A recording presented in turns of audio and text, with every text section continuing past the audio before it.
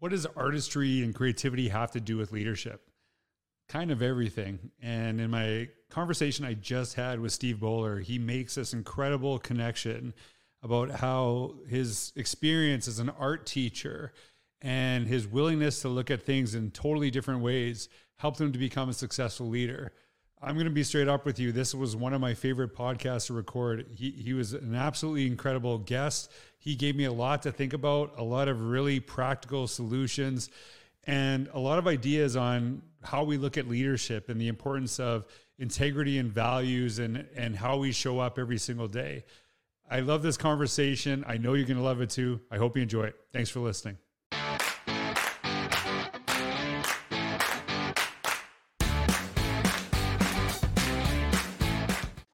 Hey everyone, welcome back to the Innovators Mindset Podcast. And I actually have my friend Steve Bollar here today. And I've met Steve, I think maybe once or twice in person. I know of his work. And one of the things that I've always loved about seeing you interact is not only the way that you interact with adults and that you inspire them. I actually got to see you work with students, and kids love you. And so I think that was something that really, I think a lot of times we look in education, and I think for me that gives you immediately a lot of credibility. And they not only love your personality, but they love what you represent, how you interact with them. And for me, that is such a huge thing. And we're going to talk about your book, Stand Tall Leadership, which I think is really powerful. But hey, Steve, thank you so much. I'm so excited to have this conversation with you, and shout out to all the work that you've been doing over time. Hey, love it. Thank you. Yeah. So can you just tell a little bit about who you are and a little bit about your educational journey? Yeah, sure. No problem. Thanks so much for having me here, man. And we had a few times to connect and everything. So who I am, I'm Steve Bollar. I go by the name of Stand Tall Steve. And the reason why I go by the name of Stand Tall Steve is I'm 6'7" tall. I'm a tall guy. I look like a basketball player. It was funny. We just been talking about this a little bit earlier. You see me, you instantly think, oh, there's a ball player. 6'7" black guy, bald head, got to be a ball player. But that's not who I am. I'm not a basketball player at all. I played in high school, didn't play in college. I could dunk the ball. Not going to do it for you. Yes, I played in high school. It's all those things. But my journey, so to speak, I started off. My educational teaching career as an elementary art school teacher. I taught art. I taught art pre-K to third grade, little tiny guys. And trust me, you don't see a whole lot of 6'7" black guys teaching pre-K to third grade art. But that's what I did, and I loved it. I loved what it is, what I did. It was great. To me, it was like throwing a party every 40 minutes. The kids would come in, you go crazy with stuff, make something, pack it up, leave. Next group comes in, you go crazy, and everything. But ultimately, I got my master's in educational leadership. And from there, I became an assistant principal at a middle school, and then was there for a few years. And I got my principalship. I got my first principalship at the age of 30.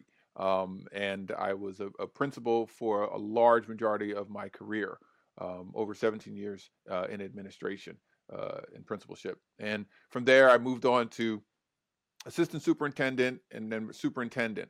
And all while I was specifically an administrator up until now, I really got into the world of public speaking. I found it fascinating. I never had an issue getting in front of people and talking. My dad was a minister. He always put me in front of people. Maybe that's what it was or whatever to speak. And so I really got into it. And so I started to think, what's great about that I can say, I can talk about? Well, I was really great with leadership in school culture and climate. So I studied more about it, and I spoke more and more and more about it.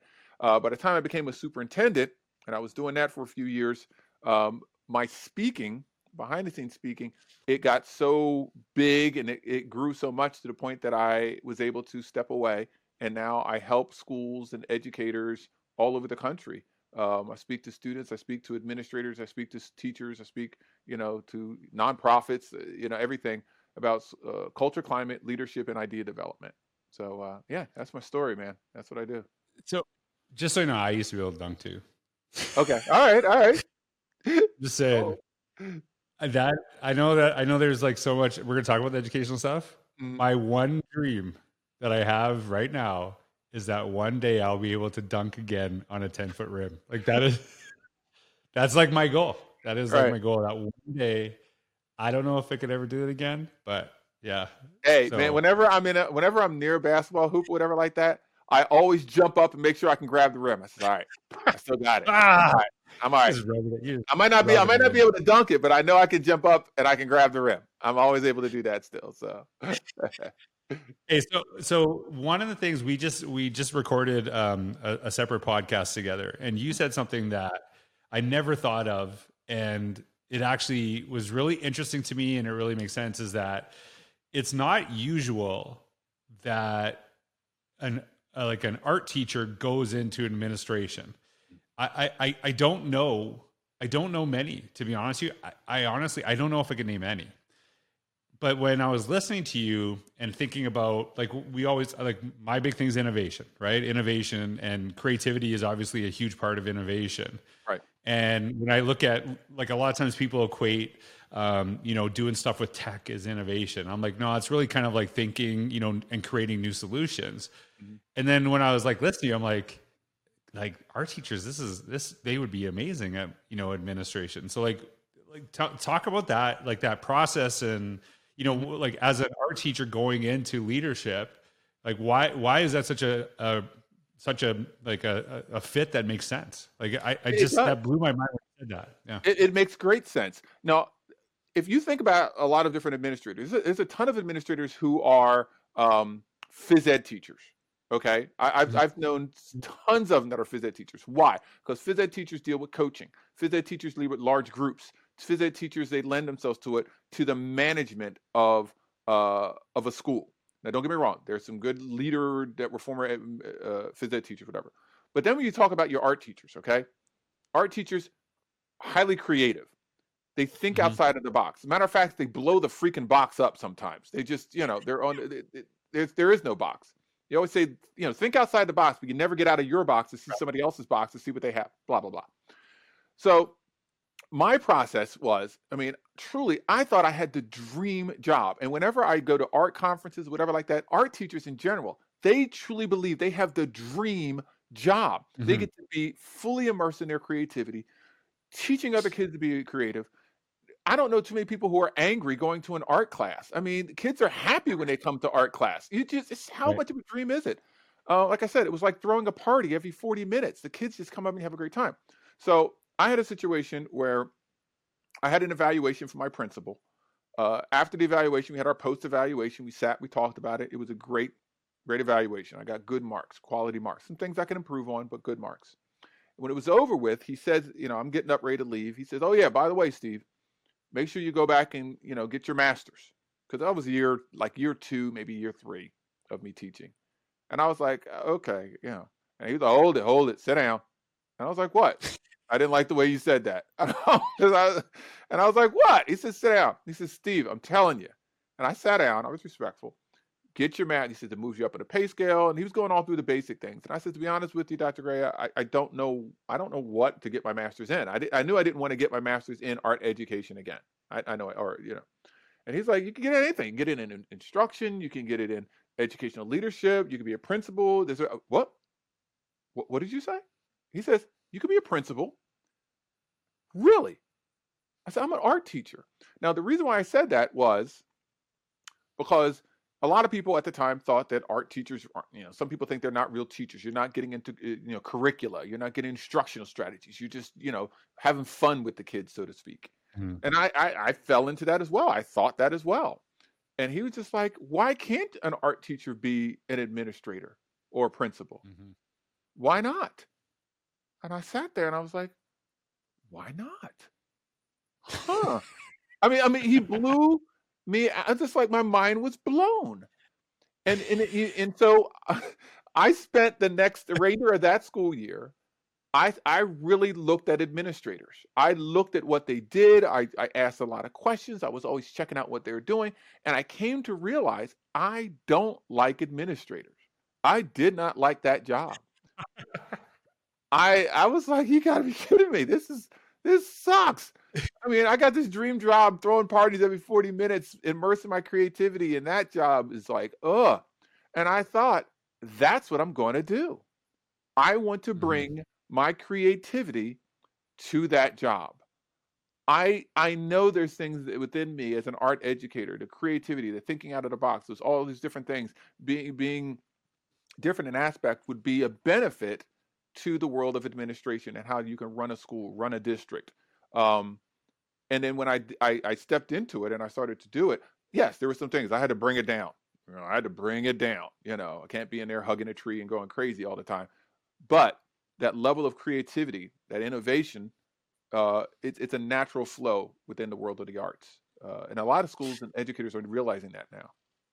And like, this is something that took me a long time to realize, is that like when I used to associate art, it would be like with art equals drawing, painting, right? Mm-hmm. And then and I know you've seen me present before, and the way that I utilize slides is, I think, kind of unique, to be honest with you. And it's timing like this too. And when I put together a presentation, that is art for me. Like that is artistry for me, right? And I think that we have to help our students, our colleagues expand what they view as art. Because, and I don't know what your thoughts are on this, but like kind of that, I can't remember this story exactly, but I'm sure you've heard it. Like, when 5-year-old kids, it's like they all see themselves as artists, but then when they're 10, they don't. Like, what happens along that way that we start to lose that focus, or we start to, kind of not see ourselves in that way, that we don't have that ability, right? Like, what happens in school that you see? Is there like a correlation there, or like what happens?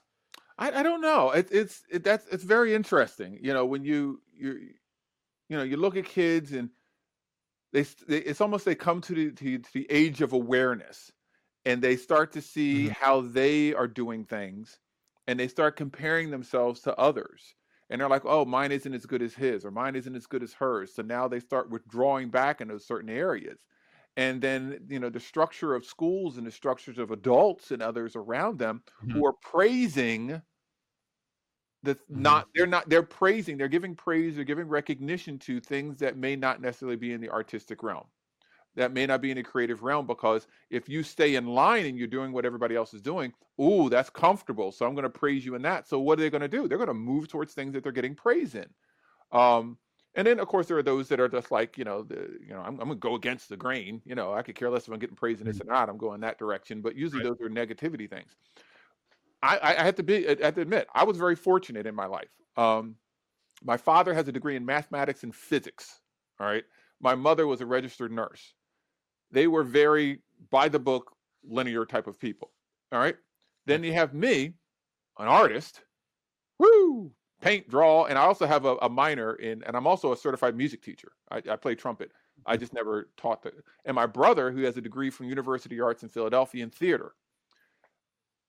Very easily, my parents could have said, hey, straight and narrow, don't do that. But they were like, yes. And they continued to encourage the arts and encourage those type of things, and ended up becoming very successful in it. But, when you're looking at that dichotomy of school and where kids are and how they start to shift and change, I think some of that has to do with the recognition that they're getting to the things that are most comfortable to the adults. Okay, so I got to ask you this question, and it's thinking about it as you talked about being a superintendent, and I work with a lot of administrators, and I'm independent. I work on my own. You do too, right? Yep. Like if you don't want to take a gig, you don't have to. Right. And I think it would be very hard. Like, I'm being very honest. It'd be very hard for me to work with under someone. Do you know what I mean? Again. So when I connected with you, and when I talk to you, and I'm sitting here listening to you, and this is a good thought. As like, oh, I would work for him. Like I would. That's a kind of, do you know what I mean? And the reason why I'm bringing this up is because one of the things that I've been challenging is that this notion that, Steve goes in, he's this dynamic, and I don't know if that's how your teachers would have, but to me, that's your personality, right? You're dynamic. I like every time, like I've connected with you, I feel like energized and way better. And that's something to me. Yeah. And so one of the things is that the idea that Steve goes in could totally change the culture, and then Steve leaves, and then, oh, no matter who comes in, the culture will say because you built that culture. I don't believe that. I actually believe one person can come in and actually be like the change the culture. Mm-hmm. And I actually believe that if a culture is really strong, one person in the right position could also destroy it. Oh, like, yeah. Is there, what do you think? You agree with that? Like, am I totally off? Because it's like this whole notion of, oh, great leaders build culture that no matter who comes in. I'm like, no, I don't believe that. I've seen it. It depends. Okay, here's the thing. Okay. First of all, I believe culture is nothing more than a fancy word for traditions. That's all that culture really is. Culture, to me, traditions, what are traditions? Traditions are things that happen continually, right? A lot of times we say the word tradition, we think of a ceremony or whatever like that. No, tradition is traditionally. This is why we operate. And culture is divided into two parts, all right? Culture, there's your behavioral culture, and then there's your operational culture. The operational culture is how you traditionally operate, how you traditionally do things on a regular basis. The behavioral culture is how do you routinely talk to each other. What are the behaviors that traditionally happen? All right. So you have a leader that comes in who is dynamic, who is energetic, who thinks great, who thinks positive, who involves other people. What they do is they start putting into place the operational culture. They start putting into place things that operate in a certain way, connected to what you respect and value and things like that. The behavior culture, how people behave and talk, what is tolerated, what are they going to hold them to, how are they continually speaking to each other, how do administrators talk to teachers, teachers talk to teachers, students talk to teachers, how is that expected? So when that leader comes in and they're upholding those values and they're keeping that consistency going, it becomes traditional. This is how we do things. This is how we make things happen. Now, there could be a leader that comes in that says that, but their actions show something different. And then you have a culture that's jacked up, right? And of course, in between that behavioral culture and that operational culture, what do you have in the middle there? You got your climate.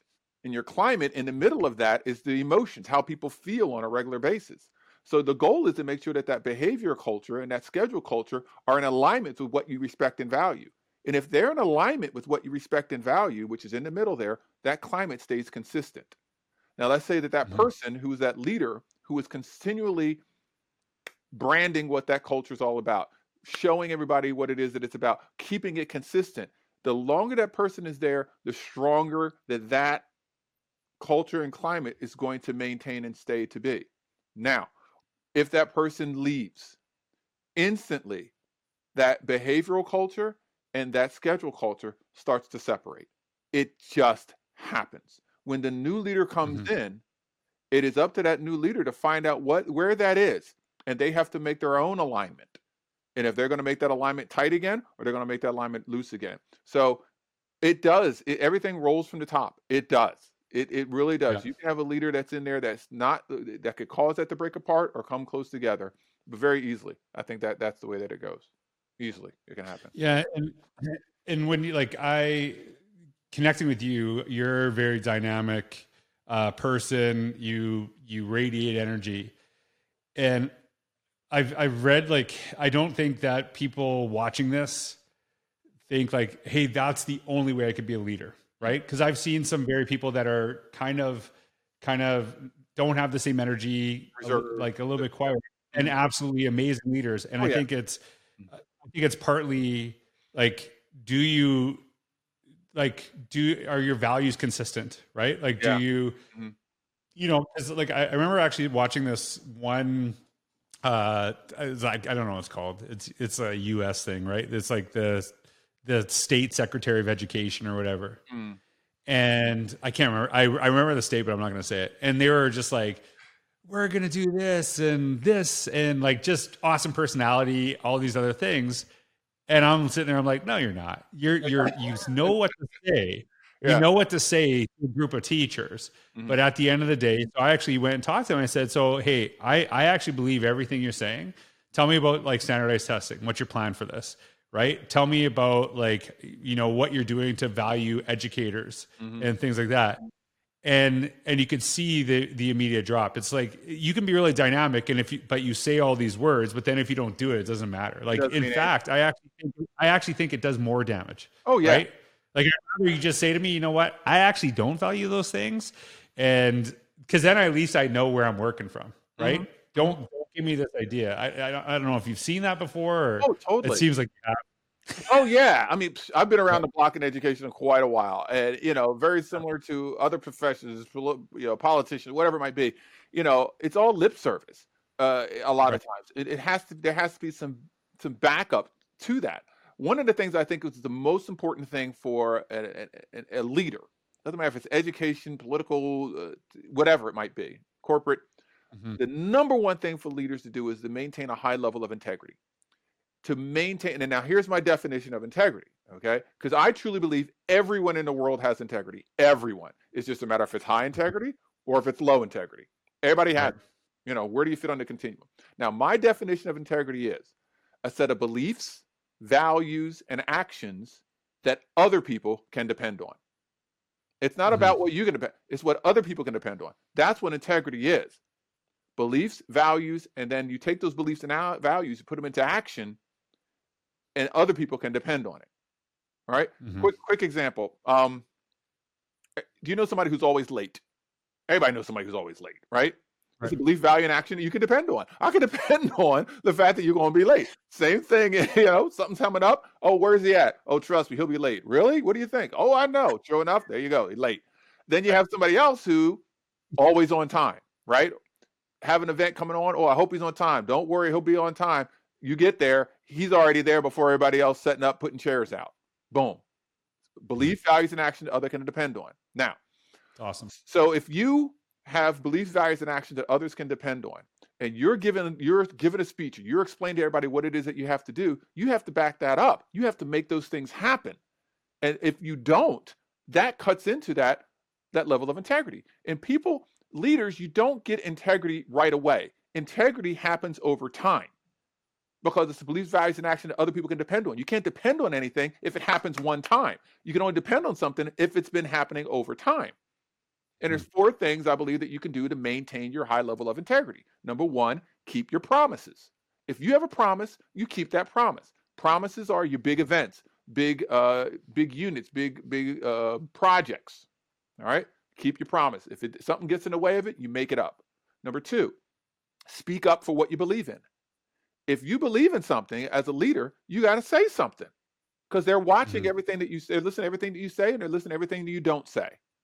You need to say something. Even if it goes against the grain of everybody else, there's a right way to speak up and there's a wrong way to speak up. We all know that in the world right now, right? There's a right way and a wrong way to speak up. You speak up properly and you stick by what you say, that means something.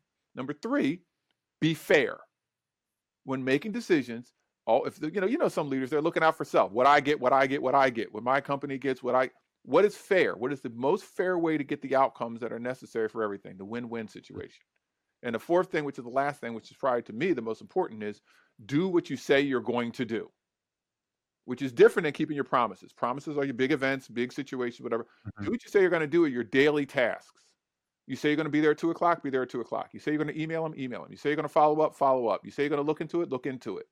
So again, if you have a leader who's saying all these things, my thing is this: would you have high integrity if you are keeping your promises all the time? You're always speaking up for what's important. You are being fair with every decision that you make, and you do what you say you're going to do consistently. Where's your level of integrity? Here.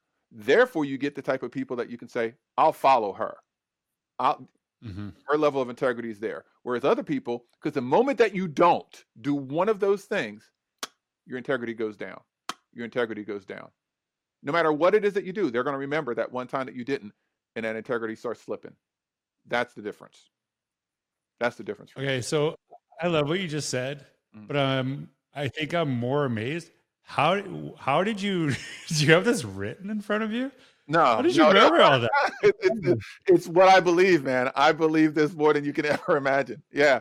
Anytime someone says, "I'm going to list 4 things," I'm like, "Okay, I'm writing them down. I'm going to see if you actually list 4." And I'm like, "Holy, how does he know all this?" That's it, man. That was amazing. Well, That was amazing. Bro. This is what I'm serious. I teach this to if you talk to my kids at home, they know these 4 like crazy. They're like, "Oh my gosh, yes, I know." I talk about them all the time. That's why. I talk about these jokers all the time. I don't know if I just sit. I'm like, Where is this coming from? This is just off the top of his head. That was incredible. Thank you. I could give you, like, if you said, I could say, like, hey, here's 4 points, and I could just, like, but you, like, that was amazing. I was so impressed, man. Anyways, if you're listening right now and you are not amazed as much as I am right now, then I don't know what's going on. So that being said, you have a new book out, Stand Tall Leadership. Mm-hmm. So, like, is that listed in there? What you just said? Yes, yeah. There's a whole chapter on integrity. There's a spot in there that focuses on integrity and how to properly implement that into, not just your leadership but your life. And how those 4 points they mean that much to me. I made sure that was in there. Yeah, that's how I try to live. Yeah, and I'll tell you, like, when you were saying that, I think a lot of people are listening to this are in education, and then you just touched upon it. This is something, if you're going to say you're going to do something, I expect you to do it. Right. Hello. And I expect to, like, that, I think that's, and like I also, if you say you're not going to do something, I trust that too. Right. Like, I trust, like, no, I'm not, like, I'd rather you say you're not going to do it rather than you say you're going to do it and then you don't. Yeah. And I think that's a personal thing too. Yeah. So tell us a little bit about your book. Oh, cool. Yeah. So the book's called Stand Tall Leadership. I toy around with the thought I could have titled it Everything That I Know, because I really tried to put in there everything that I know as it relates to leadership. I really did. And so what it is, the beginning of it kind of connects leadership with the world of tall people, and what the world of tall people is like. And then from there, it expands even further into a lot of different areas. For starters, we talk about the world of tall people. I love my numbers. My 3 things about the world of tall people that, that I'm right. Yeah, you're right. I'm right. So these 3 things in the world of tall people that relate directly to leadership. The first thing, tall people don't blend in. We don't blend in. We don't. We stand out. Before, pandemic world, if you were in a crowd, you could see the tall people right away. They pop out like crazy. So same thing I feel with leaders. Leaders are not supposed to blend in. You're not supposed to be like everyone else. You're supposed to stand out. You're supposed to stand tall, so to speak. So that's the number one thing. The second thing is, tall people have a different view of the world. We see up here. We see a bigger view. We see a bigger landscape. You ever been in for shorter people, you ever been in a crowd and you have a tall friend with you? What do? You tell your friend to get in the front, you take their hand and say, go, we'll follow you. Why? Because they can see where to go. Same thing with leaders. Leaders, you have a different view. You see the landscape. You see a bigger thing. And everybody else grabs your hand and go. And that's your job, is to guide them. Third thing is tall people, we don't fit. We're living in a world that's too small for us. Chairs don't fit me, cars. Don't get me started on airplanes, doorways, ceiling fans. These are issues in the world of tall people, right? So I kind of want to get you started on airplanes, because I hate airplanes. Oh man, don't get me. We could do another podcast on tall people and airplanes. Yeah. Oh my gosh. Sorry. And then, I traveled like you, man. I traveled like you. I was all over the place, man. It's flying. Yeah. Anyway, tall people, we don't fit. Pain in my knees, right? When you said that. So tall people, we don't fit. But do we have a choice? We're living in a world too small for us, but we don't have a choice. We have to make it work. We have to adjust. We have to change. Same thing with leaders. Leaders, it might not fit.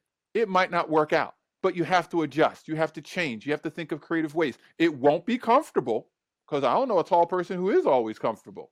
It won't be comfortable, but you get the outcomes. So that's the crux of the book.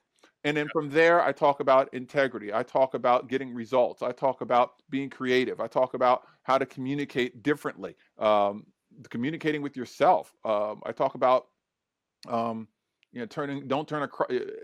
I always say, never let a crisis go to waste. When you have a crisis, how do you make the best of a crisis? I mean, I have one chapter in there called Badass, how to be bold, actionable, determined, authentic, specific, and secure. So yeah, the book is, I love the book. It's great. Here it is right there. It's Awesome. bold, it's strong. It really gets to the root of leadership. And if you're listening right now or you're watching on YouTube, just check out the description, and you'll actually see the link to Steve's book. So it'll be there. So just make sure you check it out, because I'm curious about this. When I wrote Innovator's Mindset, and you just said something like, I was like, this is everything. Like this is everything I have. Yeah, I'm dumping it. I'll never have anything else to say, right? And then like someone said, like, when are you write your next book? I'm like, I'm not writing another book. Like, I have nothing left to say, right? And then like years later, I'm like, yeah, okay, I might have some stuff that I can say now, right? So like that process of writing, because this is not your first book though, is it? No, it's not my first book. My first book was ideas, and that's just a collection of ideas to improve. Did you feel that at the time when you wrote that first book? You're like, this is everything I have. Like, did you feel that at the time? No, I didn't, because that first book was specific to just sharing a bunch of ideas. Because I've been collecting ideas about climate and culture all along. In that book, it does not have my philosophies and my beliefs. So I knew that another book was coming. I didn't know it was going to be called Stand Tall Leadership. I didn't know that it was going to be all that. That book was specific for a specific reason. So that's why for that one. Yeah. Okay, so outside of education and making incredible lists that you can remember, I'm blowing. That is incredible. What do you do that excites you for fun outside of education?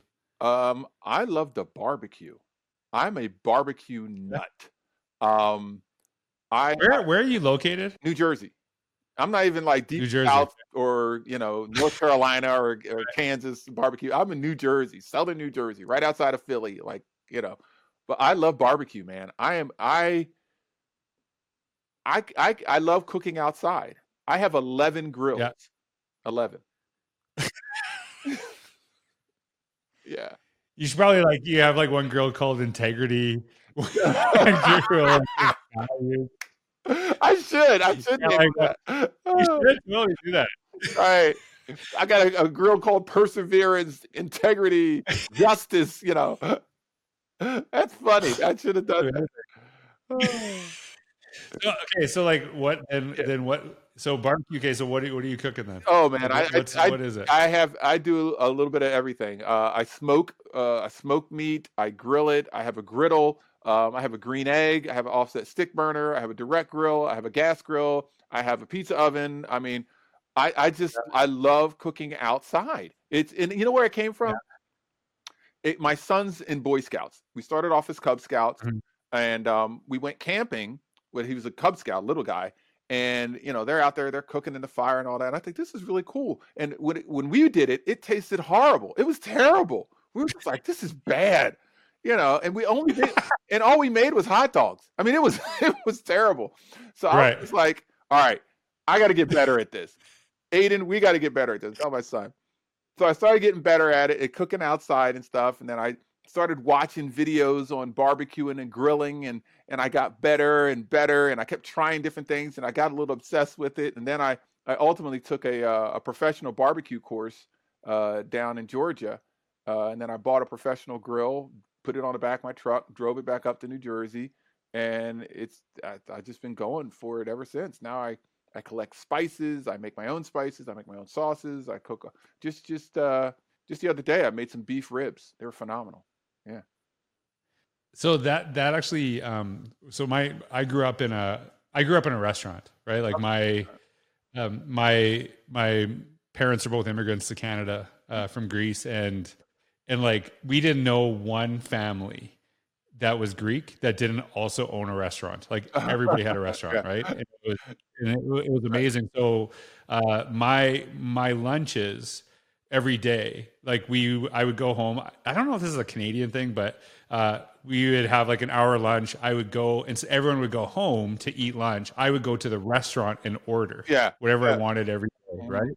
And I was we had I don't remember. I don't know if this is a generational thing. I never carried a thing of water. I drank soda every meal, and it would be swamp water, right? Yeah, Like yeah, Coke, right, or right. everything. But my parents are phenomenal cooks, and my dad passed away about 8-9 years ago, Mm-hmm. and we had this giant like rotisserie Mm-hmm. in our backyard, Mm. and he would cook like a lamb. It was the greatest. Yeah, Like it was just, and half of it would be gone by the time it was ready to serve, right? Because I would just be picking yeah, you at might it the pick entire time. it. Yeah, Yeah. yeah, It was, that when you're talking about that, it just brought that memory back for me, yeah. because that was like, I've never, like, I like cooking, but my dad was like passionate about it, Mm-hmm. and just, yeah, I think part of it too is that I'm like, hey, I love cooking, but I just could never recreate what my dad did. Yeah. Like, it was amazing. I wonder if your kids are gonna look at you one day and say like, I was good, but I'm not even gonna try. Yeah, they, I pull them outside every now and then to do some stuff. Like my son, he can handle his own out there a little bit. But yeah, it's funny. I do all that. I cook like a leg of lamb. Any kind of meat that you name that is edible, I will cook it. I'll cook it outside, man. In vegetables, I do those. I do Okay. everything. I mean, I All right. bake. So Bake breads. Yep. that's it, man. Next time, I'm gonna get some authentic New Jersey There barbecue. you go. That's it. Jersey style. All right, man. Well, hey, I know you got to take off, and it was awesome to talk to you. Like, Hey, it was really great to connect with you. And anybody that's listening, make sure you pick up Steve's book. And you'll, like I said, it's Stand Tall Leadership. You'll see the link in the description, yeah. and you'll actually see in the description where you can connect with Steve as well. Steve, last thoughts for the audience? Hey, man, it's stand tall. My tagline is, when Yep. you stand tall, you don't think small. And that really goes to growth. When you stand tall, you can't think less than. When you hear new things, hopefully I gave you some value. Hopefully I gave you some things to think about, integrity or whatever it might be. You have new information. You have new knowledge. That allows you to metaphorically stand a little taller. So by standing taller, you can't think small. You can't think less than. And if you do, shame on you. Shame on you. Right. Why get new knowledge? Why get new understanding? Why get new experiences and then revert back to being less than? When you stand tall, you don't think small. There you go. That's amazing. Anyways, thank you so much. That was incredible. man. So thanks everyone for listening. I hope you have a wonderful day. All right.